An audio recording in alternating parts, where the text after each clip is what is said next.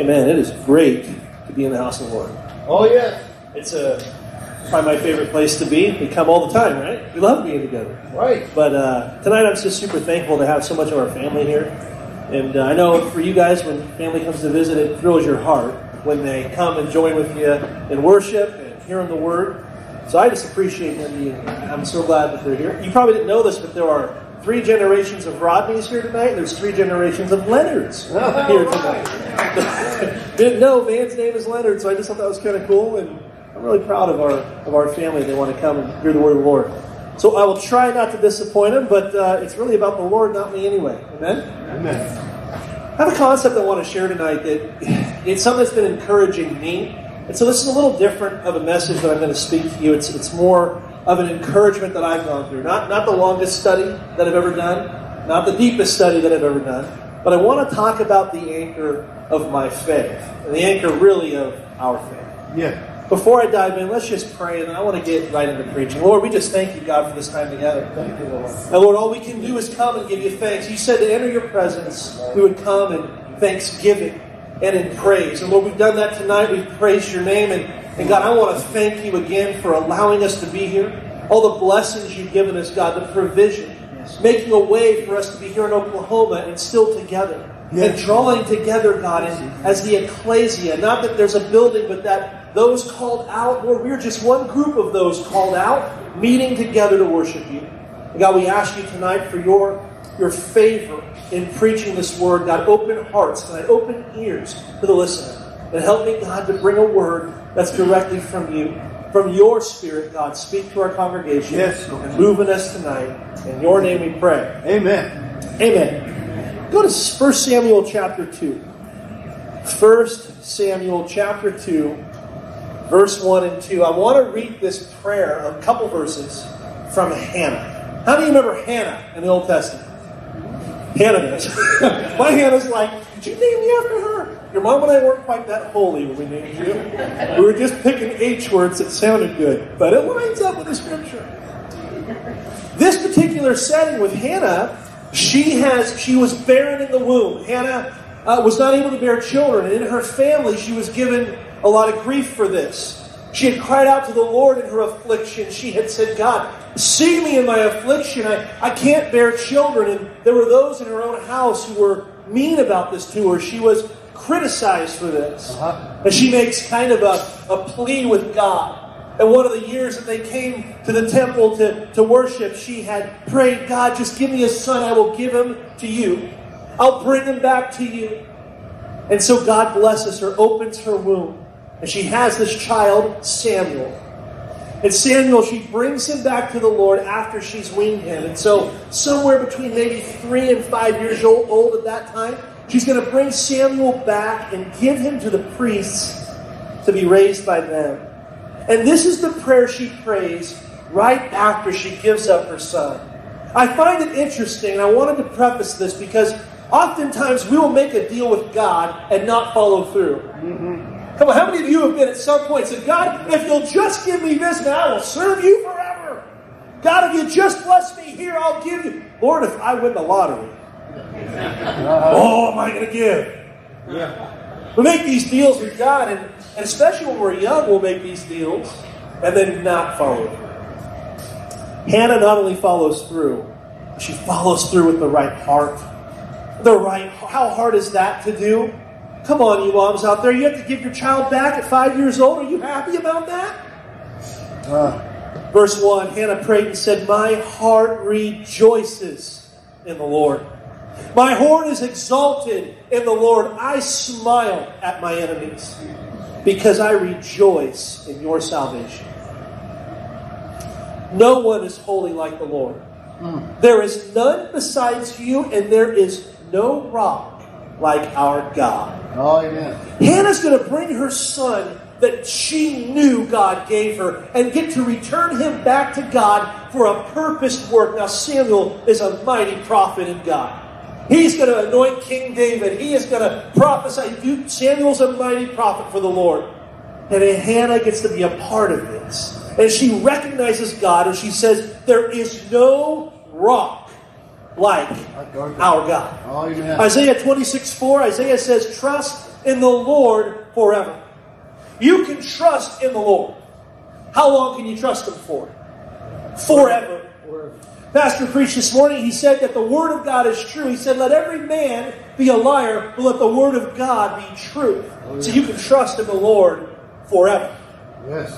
Now, there are certain scientific facts and things we know to be true, but there's a whole lot of science out there that changes its truth. There's a lot of facts out there in the science world that you can't rely on. There's a lot of scientists and there's a lot of intelligent people out there who make claims of faith, have nothing to do with God, have to do with their own beliefs, but you can't trust them. There's a lot of politicians that you can't trust. There's a lot of governments that you cannot trust.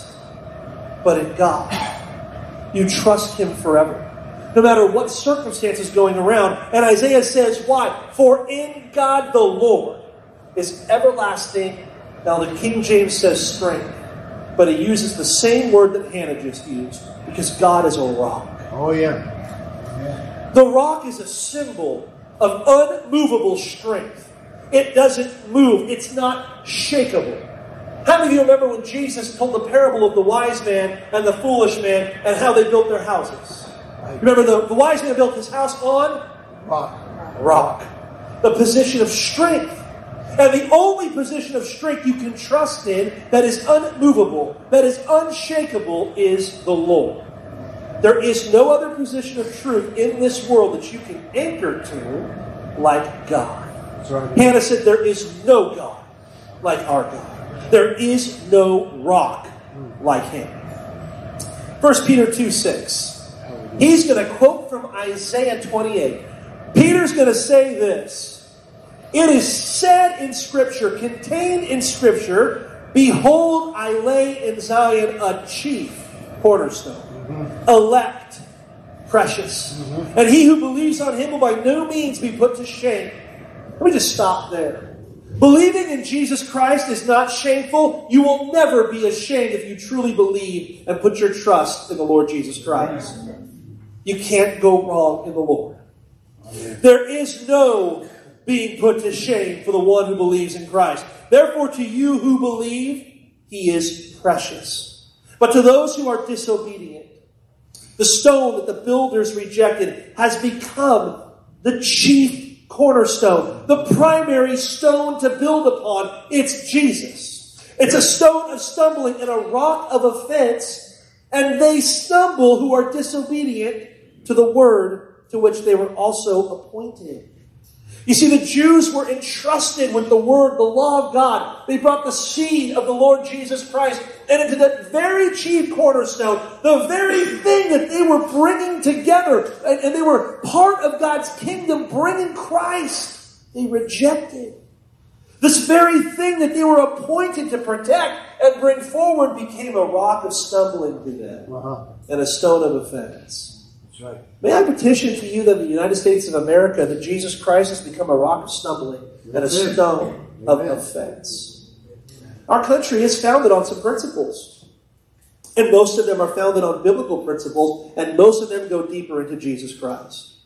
There is an offense now in our country to the name of Jesus. Right. You can say God. You can say God. It's okay to have faith as long as your God encompasses every other God that's out there, you're good. It's called universalism, and it's another lie. It sounds good. It's tolerance. It's this love thing that everybody's equal, every opinion's the same, and every God leads to the same, every road leads to the same God, but that's just not true. That's right. Hannah said there is no other like our God. Isaiah said you can only trust in the Lord, singular, one God. You can only trust in one. Everything else is a lie. And Peter's going to say there's a chief cornerstone that you have got to build on. If you don't anchor to this cornerstone, you are going to miss it. It will be offensive to you. It will be a stone of stumbling to your faith if you miss the chief cornerstone that is Jesus Christ. The anchor of our faith anchors into Christ. I was looking at some ancient church history stuff. I was trying to do a Dustin for you tonight, and just I'm not good at it. I had some pictures of different things, and I thought, I'm going to leave this to Dustin and Pastor. That's their wheelhouse.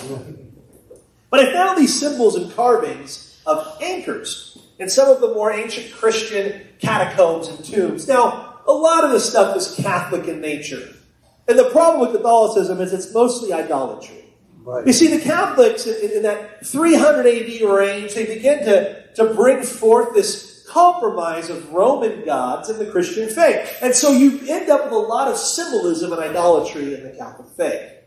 But this symbol I came across, a lot of it was this anchor and the cross kind of combined.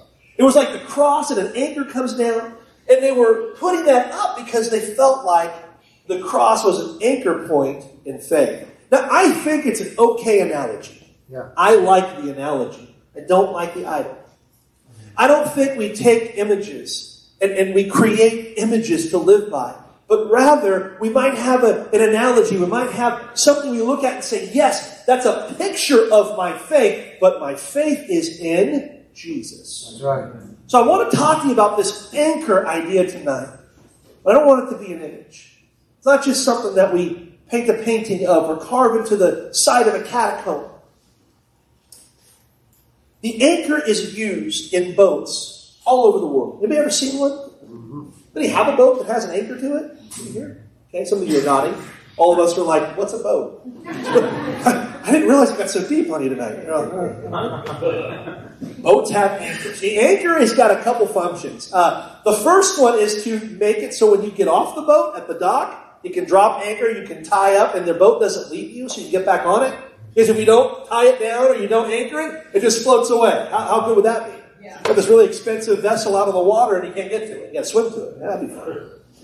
Another thing it does is that during a storm, as a boat's tossed to and fro, and as it's thrown off track, anchors can be used to help stabilize the vessel. That's right. And oftentimes back in that day, that's all they had. And so when a storm would arise, they would use anchors in order to try to keep the boat as stable as they could and try to protect it from that storm that's tossing it to and fro. Some of us need to drop anchor every now and then in our life. Some of you didn't get that. See, there are things going on in our world, in our life, that are tossing us to and fro. They're rolling us in life. They're drifting us off the path. They're attacking our spirit. It's a hard thing to do, but you got to drop anchor. That's the Lord Jesus Christ. How many remember the story when Jesus was on the boat and the storm arose? And remember, he was in the bottom of the boat sleeping? Mm-hmm. The storm rises up, and the disciples are doing everything they can to keep that boat from perishing. And they finally wake up Jesus, and they're like, we are going to die. We're perishing. And you're sleeping. And the Lord gets up. Remember, he speaks to the storm. He says, peace, be still. Yeah. I'm going to tell you right now, there is no anchor in your life like the one who is Jesus Christ. Amen. One word in your life, he can calm every storm. He can stop the sea in its place. But he is on the vessel. And if he is there, if he is in your heart, in your life, don't forget he's riding with you. I've done this. The reason I'm sharing this with you is because you get going. And you get doing. And you get busy. And the storm comes. And you think the Lord's just sleeping. The truth is, you haven't paid much attention to him. The truth is, he's sleeping because you haven't really been talking to him. He's sleeping because you haven't really spent a lot of time with him.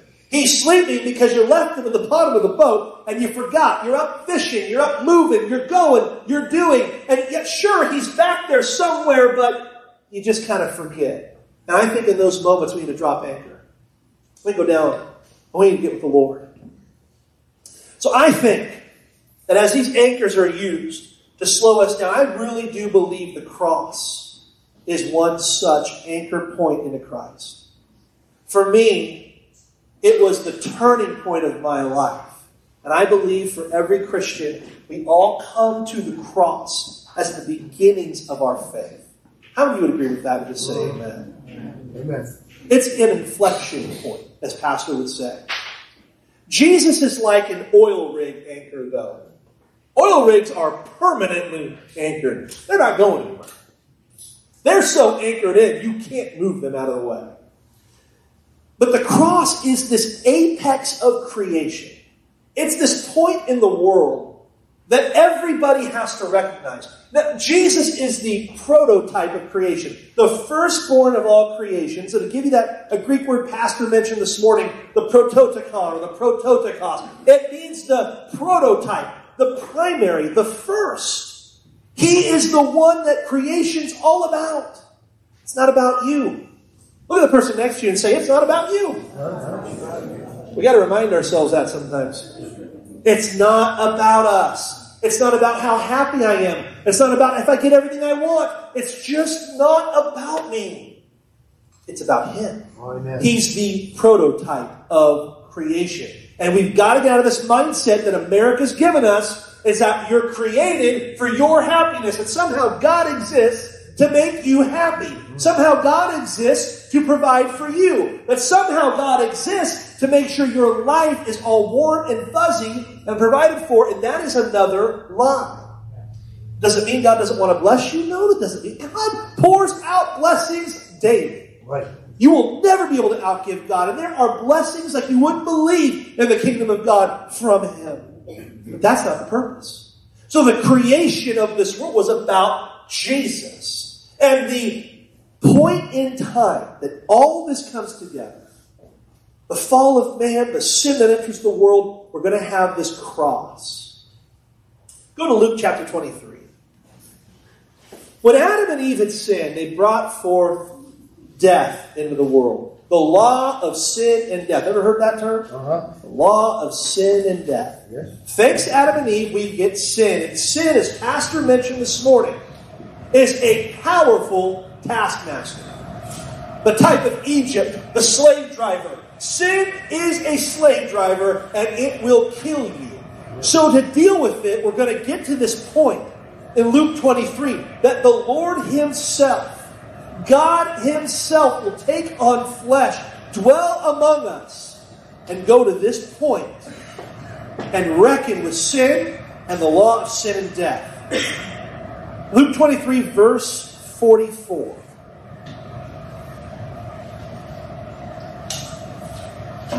It was about the 6th hour of the day. That's noon. That's noon for all of you who don't speak Jewish hours of the day, like me. There was darkness over all of the earth until the 9th hour. 3 hours of an eclipse. Here is the day of the crucifixion. There is a beacon happening here. There is something going on spiritually and physically that you will never be able to deny happened. In this process of an eclipse, it's taking place during the Passover in Jerusalem. Over 1 million people most likely are here. In Rome, they're part of the Roman civilization. They are ran by Rome. Rome is the power government of the world at this time. They're the center hub of all information, of all civilization, power, authority, you name it. It's centered in Rome. And the religious center of the world is Jerusalem. Is God hiding this thing? No. This is on display. The cross is on display now. The Lord on the cross is on display. And to stamp it, there's an eclipse. Undeniable fact. 3 hours of darkness over the land. Well, that's weird. The sun is darkened, verse 45, and the veil of the temple is torn in two. I don't have time to go on the veil study. Pastor's done this in the past. The veil is huge. It's many feet deep, many feet wide, many feet tall. It takes many men and strength to move this veil. It's not cuttable. You can't destroy the veil. You can maybe burn down the temple as Titus would do at some point. Maybe you could burn. You cannot cut this thing in two. And what happens to it when Christ is on the cross? It is split down the middle. Right. It's a sign to the Jew that this thing is over. That the Holy of Holies is opened up, and there's only one great high priest going forward. His name is Jesus. Yes. There's nowhere else to go. There's no one else to turn to. There is nothing hidden in religion any longer. It is Jesus and Him alone. And so we have this eclipse. We have the veil tearing miraculously. A signal to the Jews, this thing is over. And Jesus cries out with a loud voice, and he says, Father, into your hands I commit my spirit. Having said this, he breathed his last. And when the centurion saw what had happened, he glorified God, saying, certainly this was a righteous man. Mm-hmm. Even the pagan Romans are looking now and saying, everything going on, there's something about this situation that I'm witnessing.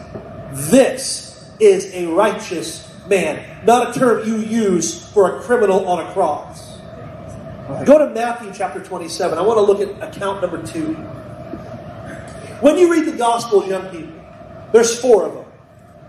I love to read the accounts from multiple eyewitnesses. If you take any investigation worth its salt, they have interviewed and looked at multiple eyewitnesses. They've looked at all of the evidence they could see. And the reason why is because every eyewitness is seeing the same truth, but from a little different angle. It's the same truth, but there's some details that they're going to see. And so we have Luke's account. Luke has interviewed multiple eyewitnesses for his gospel, and Matthew is one of the disciples. Verse 45, don't go there, we'll start in verse 50.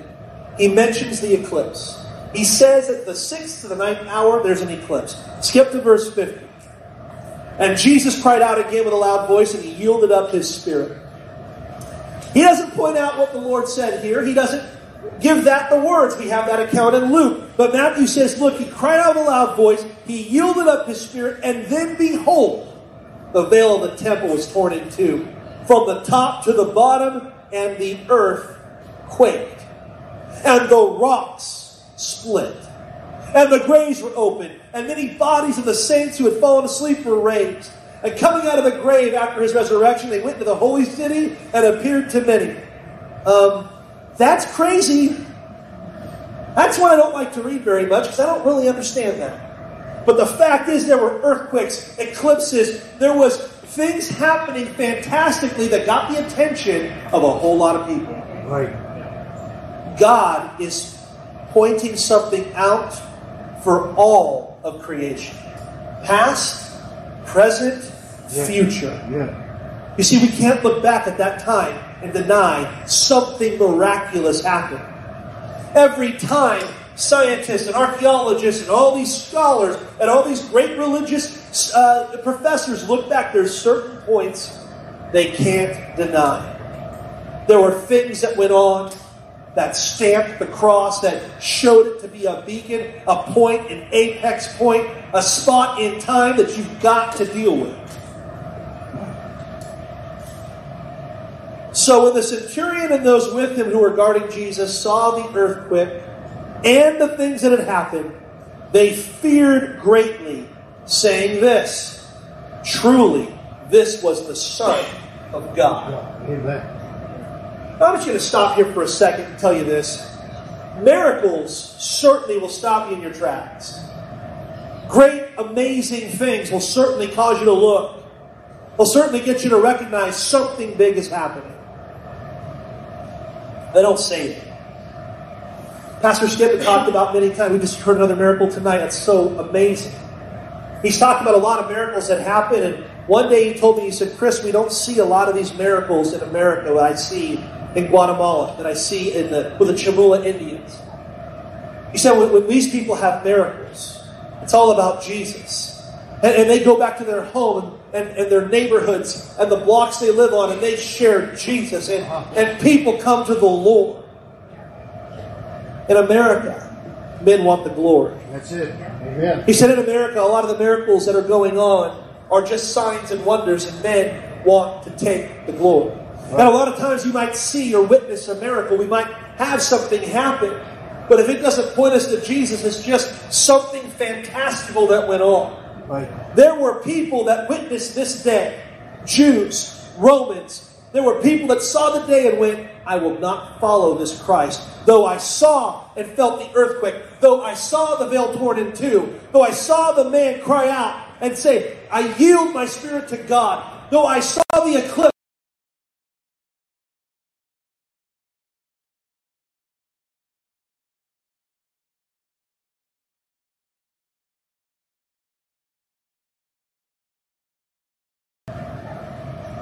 These recordings are undisputed. Let me prove it to you. The New Testament church is going to go and begin to preach the gospel. They're going to share the faith of what happened. And because there were so many eyewitnesses to all these events, they were indisputable. What was disputable was the physical resurrection of the Lord, because that was done in secret. Nobody witnessed him walk out of the tomb that morning. Just the two angels. You remember Mary shows up, the stone's rolled away, he's already gone. The centurions, the guards are asleep. This wasn't done in front of a million people. They could twist this. They could lie. Jesus would show himself to 500 believers at one time. He would show himself to the disciples, physical, resurrected Christ. But this was done so you would take it on faith. This is done because if you're going to come to the cross of Christ, you're going to start your faith there. Yeah. But you're going to move into a relationship with a risen Savior that you're going to have to believe in. That's right. Amen. You're going to have to put your whole heart, your whole faith, your whole trust into the Lord Jesus Christ. And you're going to have to get to know Him on your own. And you come to the church and we worship Him and we're together in this thing. And we all have testimonies of what God has done. But you have got to get to know this Lord yourself. That's right. And the cross is an anchor point. Man, you come to the cross and you see the Lord there. He is bloody and He is dying. But every one of us as Christians has got to come there and see it. You have to be in that place where you know my sin put Him there. My sin put Him there. The Lord died because I was a sinner, because I was going to die in my sin. And I got to come to the foot of that cross. I've got to see my Lord. I have to recognize Him for who He is. And then I have to get up and take my cross and follow Him. But the cross remains as a foundation for me. I don't leave it and go away from it, but I leave it in the sense of building from it. The cross is something that we're going to be asked by the Lord Himself to remember in communion. The Lord's going to say, as often as you do something, do this. That broken body, that blood poured out. We're going to go back as often as we do, and we're going to remember this point of when Christ died for me. And when I talk about His love, and I share the love of who He is with others, I don't talk about an all-encompassing God who accepts every sin and tolerates every problem. I talk about the God who died on the cross for your sin. That's it. Amen. In Romans, he says, while we were sinners, Christ died. If I don't share that love, I've shared the wrong love. If I don't take that gospel of love to the people in my life and those around me, I don't share that love, I don't know the risen Savior. That's it. The cross is an anchor point that I have got to build on. It is a foundation. And I can't ever act like it was something that I just cast aside one day. There are churches that bring you up to the front, tell you to repeat a prayer, and you're saved. But you didn't get to the cross. There are rock concerts. And the last 3 minutes of a rock concert, they ask you to raise your hand if you want to receive Jesus and repeat this prayer, and you have the forgiveness of the Lord. But they never got to the foot of the cross. They never met the Savior. Right. And there are those that get to the cross and they do see Him and they feel His presence and they recognize what God has done. But they get up and they walk away. They might say their prayer. They might thank the Savior. Thank you for forgiving me of my sin. About the best thing they'll do is they'll take a souvenir. They'll put a cross around their neck, a cross in their ear. Maybe they'll get a tattoo of a cross on their arm. Maybe they put a scripture on their body, but they walk away with a souvenir and nothing else. Yeah. Amen. I'm not telling you you're wrong to wear a necklace with a cross on it. My daughters have some. I'm telling you that if we reduce it to a symbol, we reduce it down to a souvenir that we got at the hill of Calvary someday and then went on with our life, we don't have the Lord. That's it. Amen. And He is the rock that you need to build on. Yes. He's the chief cornerstone. And if He's not the anchor of your faith, if you don't anchor down in, you will live your life apart from Him. You won't be anchored. When your ship is sailing on the ocean or sailing in the seas of life and the storm comes, you have no way to stay on track. You have no way to anchor down. You have no one on the boat that can stop the storm. That's right. Amen. You have no one to wake up. You have no one to go to unless you build on the cornerstone of the Lord Jesus Christ. As many as come to the Lord, they come in pain, humility. They come with maybe reverence to God. They have a chance to receive this Jesus with a full open heart. But if you come to the Lord just to see a spectacle, if you come to His house just to see a concert, a miracle, a sign, if you get all dressed up and get everything out right on the outside like the Jew, and you come to the cross to see an innocent man punished so that somehow you can go free, you didn't get him. You're not going to get him. You don't have it. Right. The veil is torn. There is no amount of religion that's going to get you saved.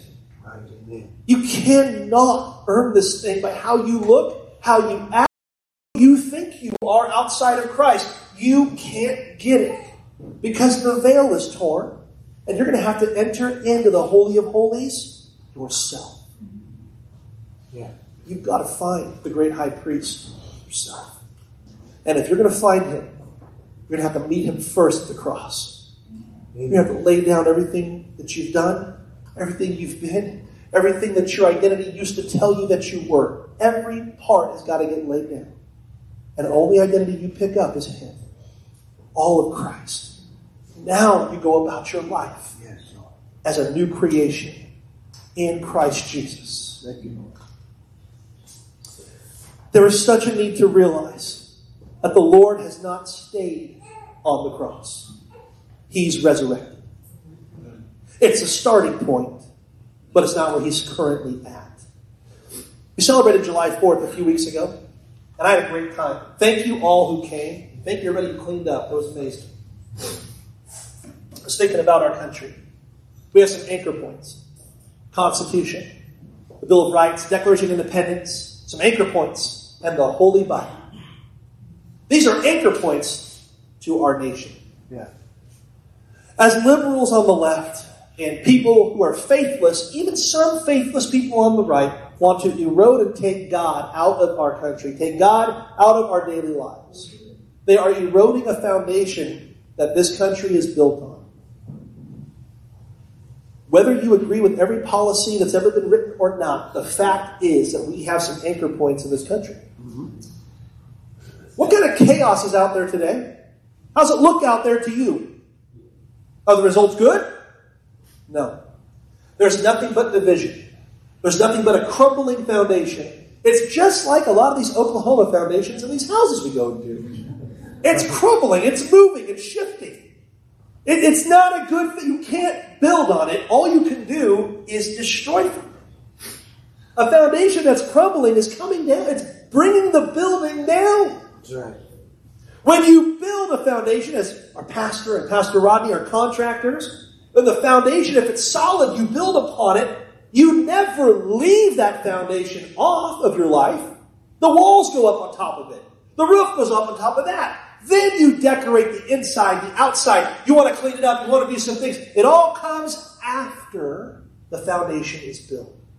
There's a lot of things in the United States need to fix. There are a lot of problems in our country, no doubt. But the foundation was right. The foundation is the greatest government ever put on this world. And it's not perfect. The only perfect government is who? Christ. But it was a great foundation. And it allowed for such changes to happen. Slavery was a black eye in this country, and because of the foundation and because of the way our country was set up, eventually it was able to be changed. Women's rights changed. Things changed. To a degree. Now let me tell you something about where we're at now. We've changed so much. We've gone the other way past the point, and we're starting to want to change the foundation. All that can happen is the results you're seeing now.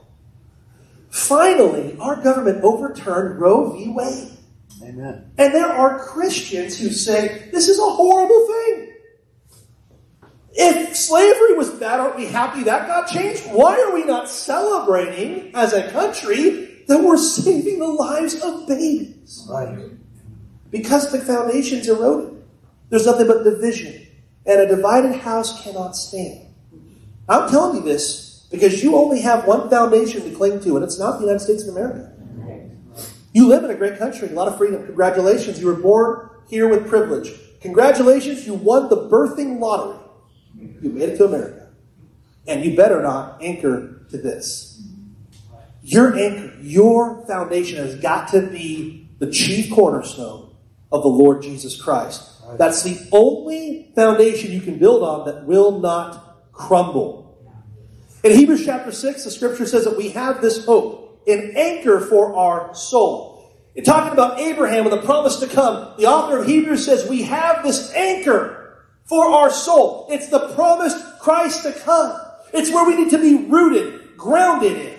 It's the place as Christians we've all got to meet. The outside of our houses might be a little different, but every foundation better be the same.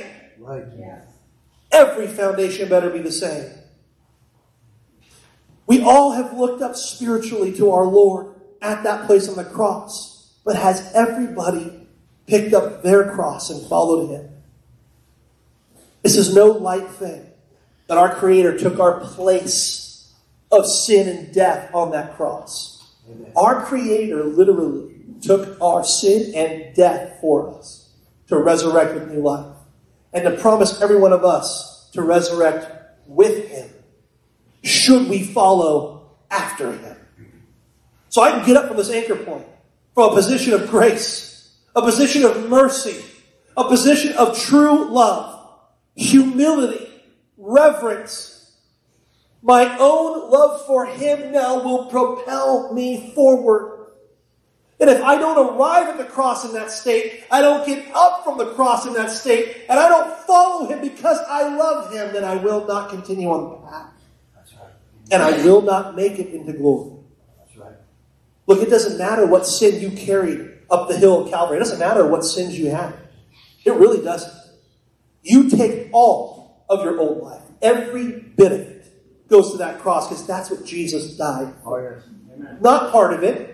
Not just, okay, some of you had some more sin than others. Some of you didn't have too much. I died for those of you that didn't sin too bad. Nope. He died for all sin. For all time, and He literally has overcome death so you could live.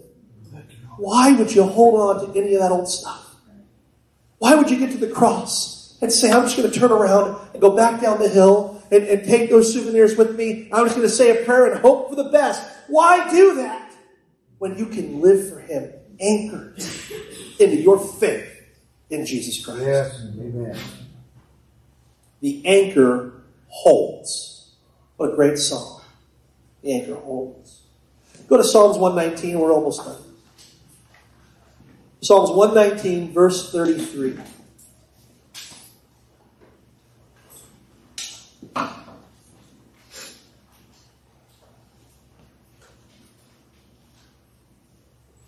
Teach me, O Lord, the way of your statutes, and I will keep it to the end.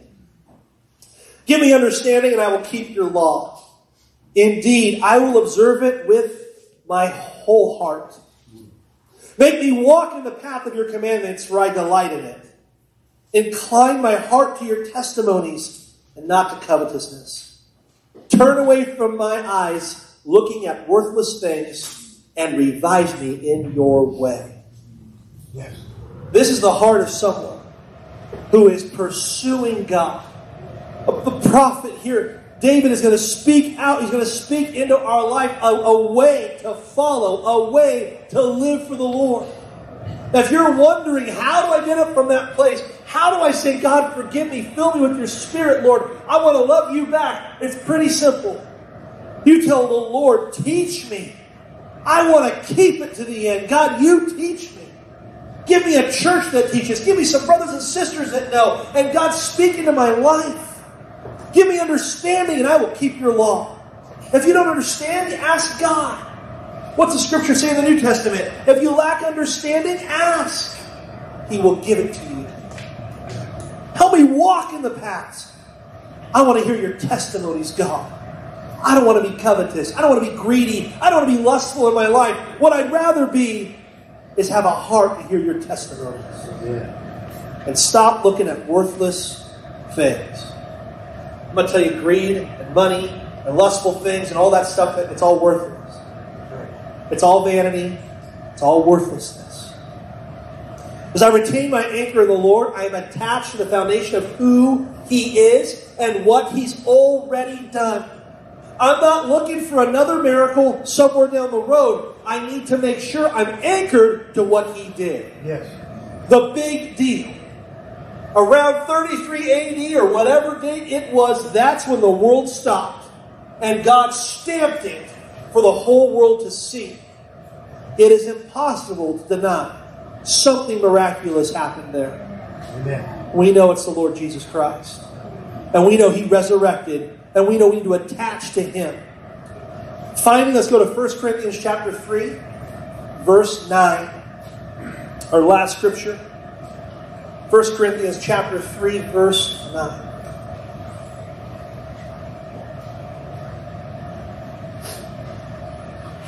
For we are God's fellow workers. You are God's field, God's building. According to the grace of God which was given to me as a wise master builder. This is Paul. Wise master builder, I have laid the foundation. Another builds on it. Well, let each one take heed how he builds. Come on, look to somebody and say, take heed how you build. That's a warning from Paul. Be careful how you build. This matters. This is a big deal.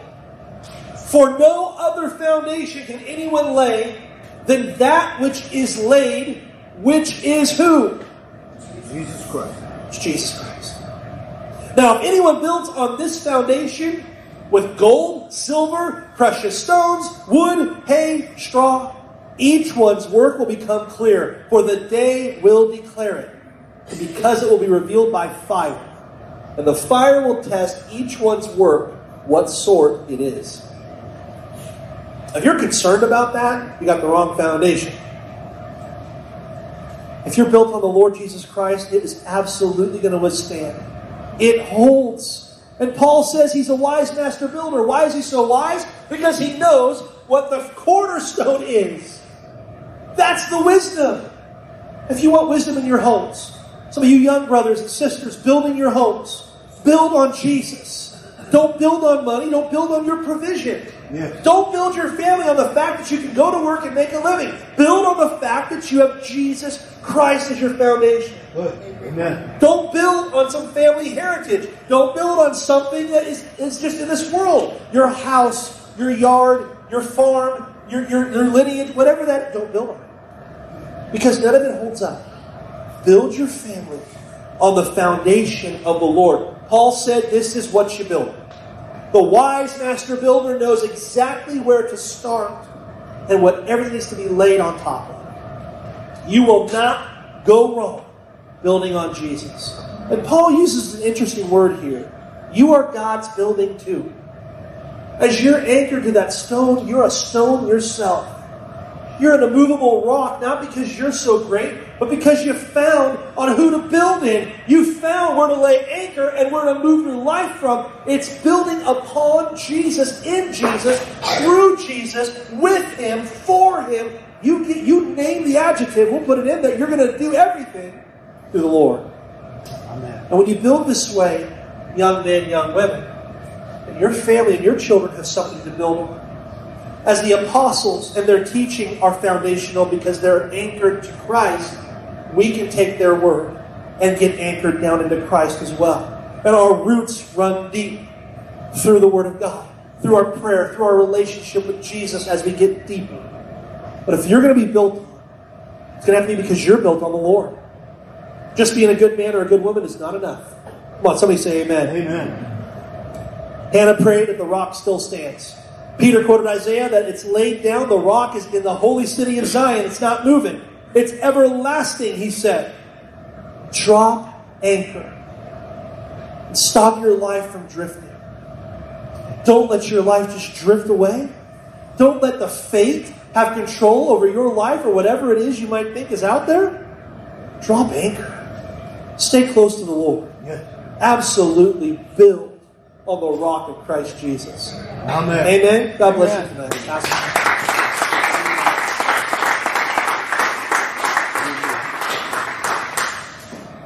Thank you, Brother Chris. God bless you. Thank you for that good encouragement. To build on that, hold our anchor in Jesus Christ. Hallelujah. I mean, that's what we're about. Church is not about anything but that. He is our rock of our salvation. Amen.